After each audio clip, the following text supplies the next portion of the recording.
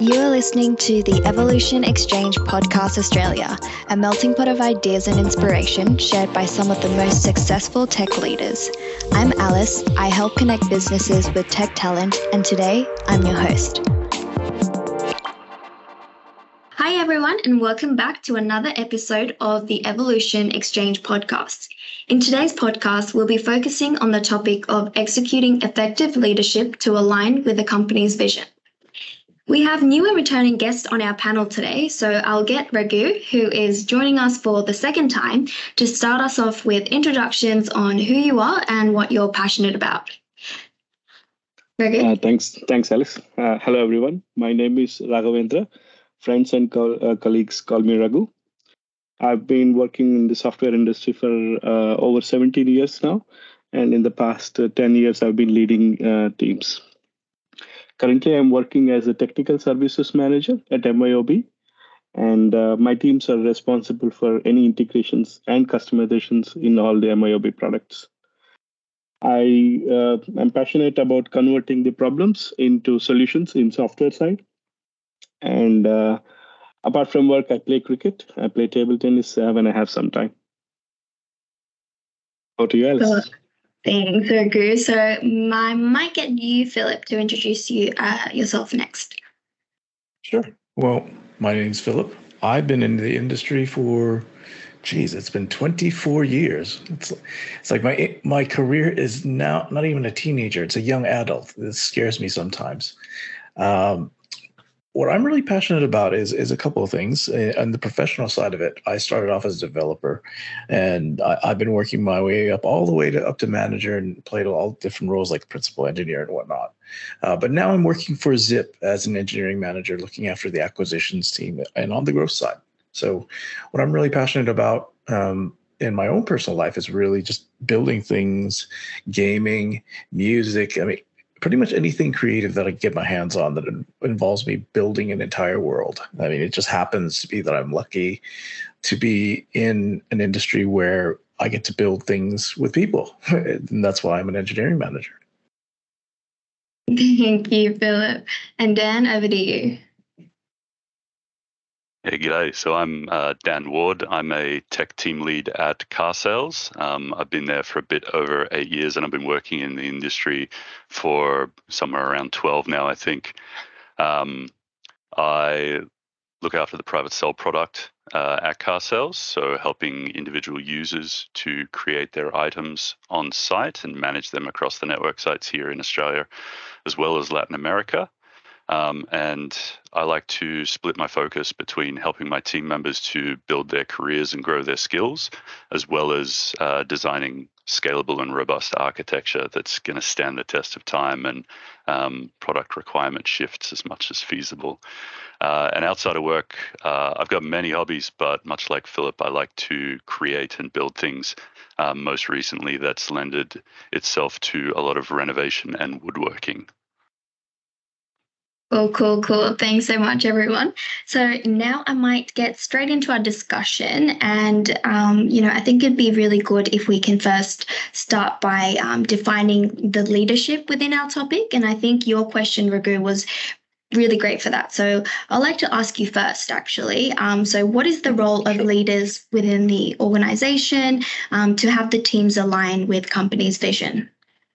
So, Alice, first of all, thanks for bringing us all together. I know it's sharing the experience as well as hearing to what others have in the similar world.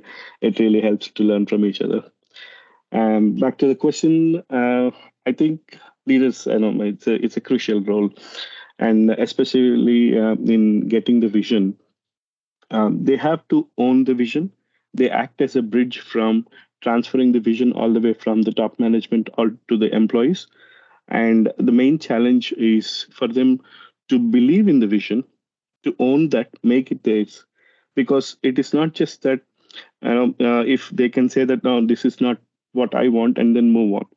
They have to believe in it, they have to own it, and then they have to go back to their team and sell it again. They have to make sure that all the team is on board with the vision. They need to ensure how each of them are contributing to the vision, and then they make sure that all the engine is running. They make sure that overall the entire team and the entire engagement is in line with the vision which has been delivered at the top level. So from taking it up from there, from the top management all the way to make sure that everybody is engaged is what the leaders from a day-to-day do. Yeah, definitely. I agree. Thanks for that, Raghu. I might get you, Philip, to maybe share your thoughts. I could easily simplify that. It's the role of a leader is to point to the mountaintop and say, this is where we can be if we all work together to get there. That's one. The second part really is to get out of the way. As a leader, I always find myself to be the slowest person in the team. And why is that? Because I want to make sure that we capitalize on the skill of our team members. I can't do what my team members do. I'm going to be honest and upfront about that. We hire people because of how good they are. And as leaders, the best thing we can do is get out of the way and point them to where we all should be going. That's the best thing we can do for our teams. And that's how we align them as well. There's also something to be said about putting the team to go in that direction and guide them through those tough spots where sometimes it's not the most glamorous thing in the world. But as long as we can show them where we can be, even though we go through those rough spots, that's where it's going to make a difference. Cool. Thanks so much. Dan, I'll pass it on to you. Sure. Thanks, Alice. I really like that mountaintop analogy, Philip. I think for me, it's really around that core of using the vision to drive the goals for your product and for the products that you're adjacent to within the organization. The business has one overarching vision available, but what does that mean for your team, and how does it influence the projects and the goals and the outcomes that you desire? So making sure that at every inception meeting, bringing that vision front and center, and then using it to drive the outcomes, which in turn design the solution that you're going to come up with and the work breakdown that the team needs to do.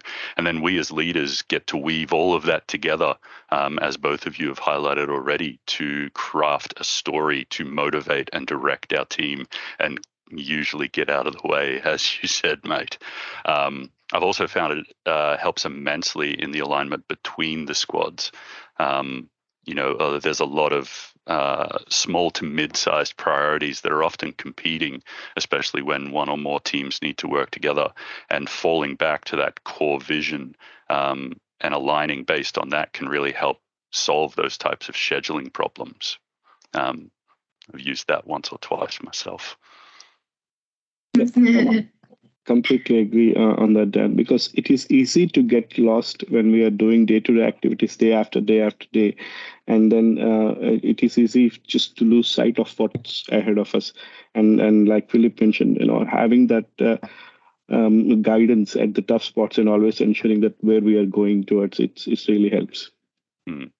I draw a lot of similarities to team sports on this in particular. I've had a little bit of sport in my background, and taking AFL as an example, you've got the overarching team goal seems simple enough, right? Win. But what that means for the individual squads on the field, between the forwards, the midfields, the backs, can be very different. Forwards want to kick goals, the defenders want to stop goals from being kicked, and the midfields want to be in a position to help the forwards score goals.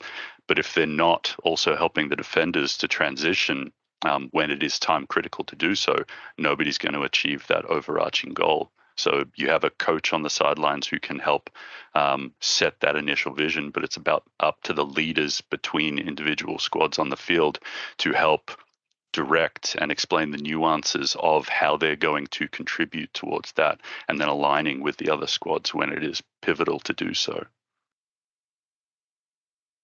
Wow, thanks, guys. I'm really loving all the analogies here.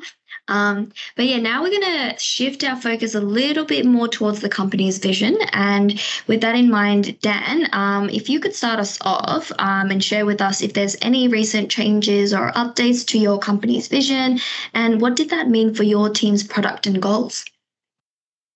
Sure. So for those who aren't familiar, Carsales is a digital marketplace that makes buying and selling a great experience for customers. We're an ASX 100 company, and we're in a lot of other countries as well.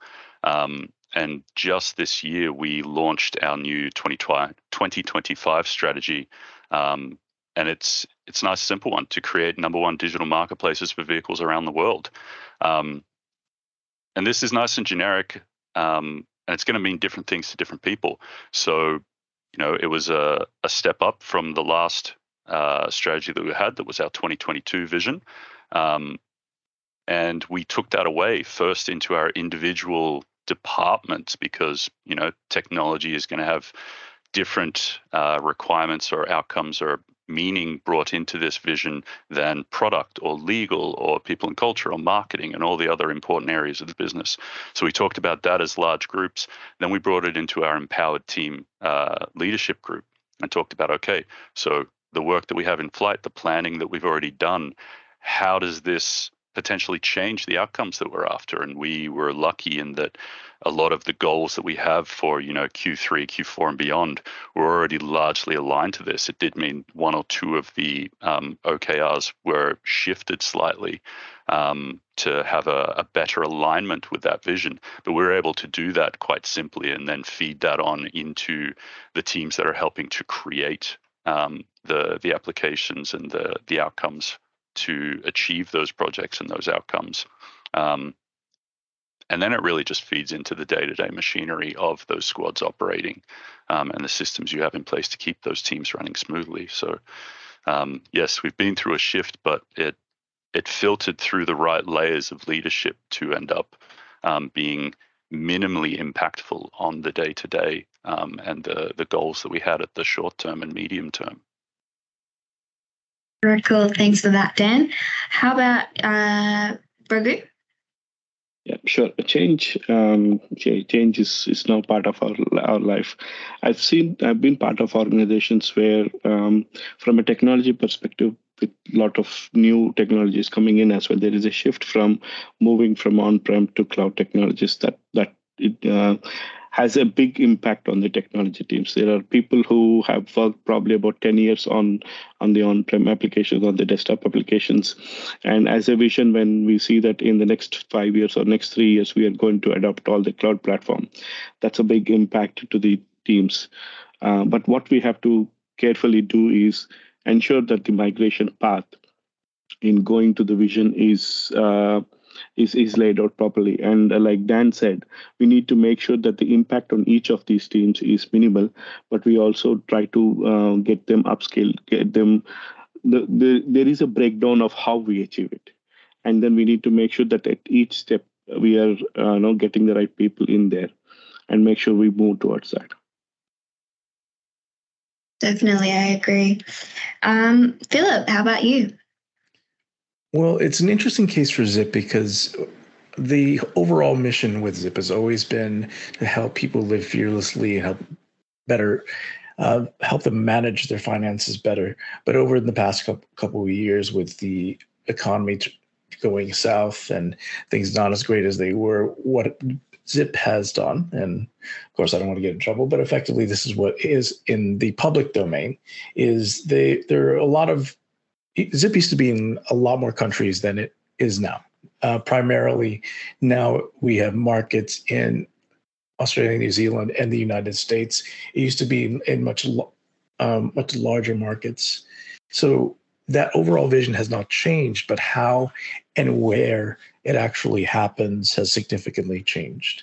So there's a lot of different branches that we're trying to reach out into, like Zip Business, that are no longer in play, and the focus is now on helping day-to-day customers be able to manage their finances well.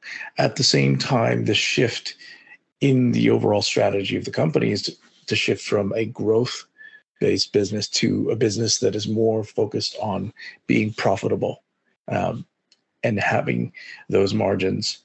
Just in this kind of environment where profitability is more important than trying to grow for the sake of growth. So if you think about how does that translate to our teams, it makes things much more simple because we only focus on a few more markets and the teams are far less responsible for doing more, but at the same time, doing less in fewer places, if that makes sense. Yeah, I mean, I'm definitely looking forward to, how your companies may change in the few years' time and how these, I guess, different visions getting implemented will kind of go forward from, this point forward. But yeah, thanks for your inputs for that question. And now leading on from that, I think it's great to kind of get back to you again, Dan, if you don't mind, and ask you, do you have maybe work that you would classify as important that isn't represented in your company's vision? And if so, how do you make space for it? Yeah, I think a big part of any technical team's workload will come down to that technical enablement work and the reduction of tech debt within the space to ensure long-term health and maneuverability of the product suite that you have. So this often isn't represented at that company vision explicitly. It's still critical work. We wouldn't be doing the work if it wasn't critical, or we didn't see the value in it. But being able to communicate that and have it weighed up against the other pieces of work is often a challenge. What we've started doing within my squad, and then we're trying it at a technology-wide initiative level as well, is creating that ubiquitous language and including value propositions that you would see against product roadmap items, against technical enablement items. We've also just abandoned the label of tech debt entirely because of the bad juju that it comes with. So working each quarter, for me, what this means is working each quarter with my product manager, and there is a product roadmap, and then I have my technical enablement roadmap as well, and that's got things that the squad needs and our product suite needs, as well as those wider overarching things like AWS cost reductions or migrations to newer platforms, removing redundant systems that everybody was using previously, those kinds of things. And we sit together and figure out, okay, well, we have decided that this is going to be our objective for the quarter based on that company vision. Are any of these easily aligned to that vision, and could we create key results around them? And then we're opting at the moment for at least a 1-1-1 representation, where we have one major product initiative for the quarter, one company-wide tech initiative, and then at least one small thing that the squad wants to work on that'll just make those developers' lives a little bit nicer. And this is the first quarter that we've tried it. It's working really well so far, and we're looking to roll it out and just help the rest of the technical leaders within Carsales to be able to assign that value and tell that story in a way that non-technical stakeholders can really buy into and share that information and the outcomes around. Right, cool. Thanks for that, Dan. Philip, what are your thoughts? Well, keeping the lights on is probably the most unglamorous, but most valuable thing that we could possibly do as leaders. If you ask me if that's ever going to be a bullet point on a slide, it's probably not. I'm just going to be honest there. We do allocate a certain amount of time to making sure we fix the technical debt. But as Dan pointed out, there's actually more value in saying, what are the things that we want to fix and what problems that it actually is going to make disappear? And that's more of a lesson that we in tech learn the hard way. You can't just call it tech debt. You have to be able to sell it. You really have to sell it to people who actually sell products to people, which is kind of ironic. But that's basically what it comes down to. It's if there was something that's just not there as part of the vision, but it's probably the most critical thing, is yes, every company starts at a point where they're a startup. There's all this stuff or these let's call it technical debts that they've incurred that they said they'll pay one fine day and they never get to. And And later on, about let's say 2 tech generations later, and let's just say that's 3 or 4 hiring cycles. Whatever team has inherited that work now has to go to the product teams and say, right, we have to fix this. Otherwise, it doesn't look like we're going to execute on this vision. And it's at that point where you start to see whether the company is going to succeed or fail. Because the successful leaders actually understand that you also need to keep the lights on, but you also need to be developing product. But it's always that perpetual struggle of prioritization and trying not to call it tech debt. It's almost like a bad word, but it isn't. It's just a case of, well, we need to make sure that we're tackling the right technical debts. Because I'm not going to say that all technical debt is stuff we need to pay off, but there are some big fish that we should always be going after. And at the same time, as engineers and as managers, we need to be able to be clear about what those things are. And that's more of an art rather than a science. Some interesting points there. Thank you. Raghu. Yeah, great points both by Dan and Philip, and specifically to the point which Dan made and which I was part of in one of my previous organizations is having the tech roadmap enabled or aligning with the product roadmap as well, and showing that value in terms of how technology changes can impact or help the customers as well in terms of driving not just cost to the company, or it can also be in terms of time. Maybe we automate something, it saves time in future. Probably, and then what benefit we can get out of that time as well. Maybe we can add an additional feature back into the product. So these kind of things which add value is what we can go back to the management saying that doing this work will help us or benefit the product in a different way. It's not just a product feature where what we are adding to. Great, thank you. Does anybody have some comments that you want to make? Nope, all good. Oh, sorry, I couldn't get the mic button fast enough. No, always. No, I really like Phil's analogy, right? It is the debt that you incur in most cases as developers. We're rarely doing greenfields work. We're standing on the shoulders of giants to build the latest something on top of an existing platform. But at the same time, you're also held back by the sins of the past in terms of that tech debt. So it's this fine balancing act. Sometimes the people who came before us in those tech generations are our heroes, and sometimes they're the villains. Sometimes they're us. Yeah, when you've been at Carsales for 8 years, it's often me that I find in the Git blame who did something questionable. I've done that many times, and I'm like, who is this person who has brought this pain upon me? And I'm like, oh man, it's me. Yeah. But what a growth journey we've been on to be able to look at that and say, yes, we did the wrong thing and we know how to do better now. The other thing that's also worth pointing out is that in a lot of these tech debt assessments, there isn't much weight put into the generational component to it.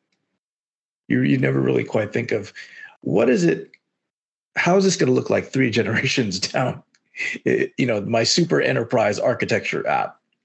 How is that going to look like 3 generations down when the person's just going to be screaming at me far into the future and saying, what was this person thinking?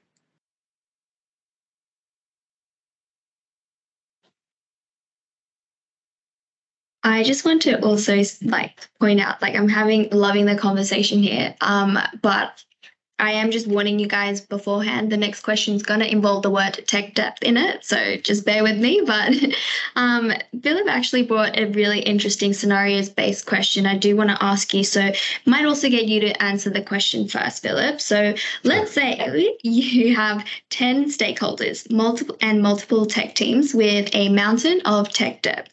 How do you align the needs of engineering versus the needs of your stakeholders to match the company's vision? Okay. There's the TLDR version. There's the not so shorter version, and then there's a super long version. I'll start with the TLDR one, which is pick a baby to sacrifice. Because there's no right choice here. And oftentimes it is the impossible choice, because you have tech teams that will always have technical debt that at one capacity or the other. Turns out in my job, I actually do have 10 stakeholders. So that was kind of a biased question towards me. And I admit that was a bit selfish. But the answer to that is you get them in a room, you point to the company vision, as we say, and say, right, so out of all these things that you want, what is the business value that we get out of it? And of all these things that you want to do, you look at the technical debt. That is, what are the things that are in our way? What are the impediments that are in the team's way? When I say teams, I mean multiple teams that are preventing us from getting to that end state. And asking them across multiple quarters, what are you willing to sacrifice now so that we could get to that state? Because the problem that a lot of companies do is they always think about things in terms of quarters. But when you think of things in terms of years and so on, it's quite easy to say, right, so we're going to bite the bullet within the next 3 months, or maybe even 6 months. And then there, we can easily see that the team's going to ramp up in terms of speed because they're no longer fighting the system. It's not a perfect scenario either, because not everybody out of that 10 is going to be happy. But as long as you can say, well, this is what we're going to get and you're going to see results, that's how you start to get buy-in. It's not an easy process. There's no magical bullet, there's no silver bullet that'll get you there. But you have to make those hard calls. And as the saying goes, if everything is valuable, then nothing is valuable. You really have to make the call. Otherwise, you're going to be going around in circles. And I've seen this happen in many teams where they're like, right, I'm going to chase the next rabbit. And it turns out it's an issue with one customer that rarely happens, like once every 6 months. And then, the team is going off somewhere and it doesn't really add the value that you'd think it would be. So prioritization is everything, because no matter how many people you've got on across your teams, the problem is not the number of people you have. It's the problem is always prioritization, making sure that you're doing the right thing at all times. So that's a long version. Thank you. How about you, Raghu? What are your thoughts? I completely agree with Philip on that, because business value and the vision, these are the two things which we need to put those technical data against and assess what is the priority of it. Is it something which we can live with? Is it really an issue for the customer, or did they adapt by changing their process? So that's the important questions which we need to go through, assess each and every item, make sure what is still giving us a value if we fix that, and then get a priority list. And even within that priority, we can probably look at that, okay, this is my first set of priority list item. It may change in the next quarter or in the next half year. So it's an ongoing process. We can't just leave it that this is my first priority list and then we need to come back, always assess it again and again. Cool. And Dan? Yeah, following this nicely follows on from the last question around, how do you make space for it? And for me, as I said earlier, it's about justification and really doing that legwork before you get in the room with those 10 stakeholders to know the impact of what each item on your tech roadmap will be, and have figures to be able to justify the value, right? I know I've been guilty in the past of, I know that this is important, so you should trust me on this. And that doesn't really fly that well. You want to be able to communicate it in a way that they're communicating the value of features that they're after to you. All's fair. So I've done this in the past where, we looked at, we keep very loose timesheets. And we just looked at the amount of time that had been spent, and I tried to narrow it down to what I thought work was around this one particular long-running issue we had. And then I was able to justify, I'd be like, if we address this one item of tech debt, tech enablement, sorry, we would have X percentage available back out of our BAU budget for the next quarter, right? It's being able to have those figures handy and have a robust discussion about what that would mean for the future. Planning ahead is often easier said than done, but I've found that doing the legwork ahead of time has really helped me be sure of what I want to, which hill I want to die on. And I would also say that with 10 stakeholders, really just get a buddy, right? You don't want to be going up against them alone. And this is where we have a large empowered leadership team for my particular area within Carsales. But then I also have my little leadership team within the squad, right? I got my product manager, my product owner, my delivery lead, and a lead designer as well. Really got that cross-functional areas of expertise and leadership where we unite and talk about, well, what's important to us? How are we going to achieve this? And then we go back and present that unified front to the conglomerate of stakeholders, because really you want the ideas and the input and the creativity of the masses, but you don't want leadership by committee. So having just that nucleus of people who get to make the call has been really impactful and allowed us to move with speed. Well, to Dan's point, it really comes down to two things: bring friends and bring data, and bring lots of data and bring pretty charts, because I've seen this myself. It's one thing, and I've seen this with many developers where they're very passionate about what should be fixed. But if you don't quantify either the missed opportunity or the business value in the sense of either customers that you might miss out on, or opportunities that will have to, or priorities that will have to be shifted because we're just trying to get our head above the water, then it puts you in a bad position. But if you come prepared, it's always a win-win situation. I'd say 80-90% of the time, but it puts you in a good spot. Let's put it that way. You're not able to be immediately dismissed. No. With some of the worst stakeholders, and you're able to have really good conversations with the better ones. And the more technical ones say, here's the query, you could write it yourself. and they agree. Yeah, definitely. And within the conversation, they are sitting on the table because they also want to see an improvement or a way forward.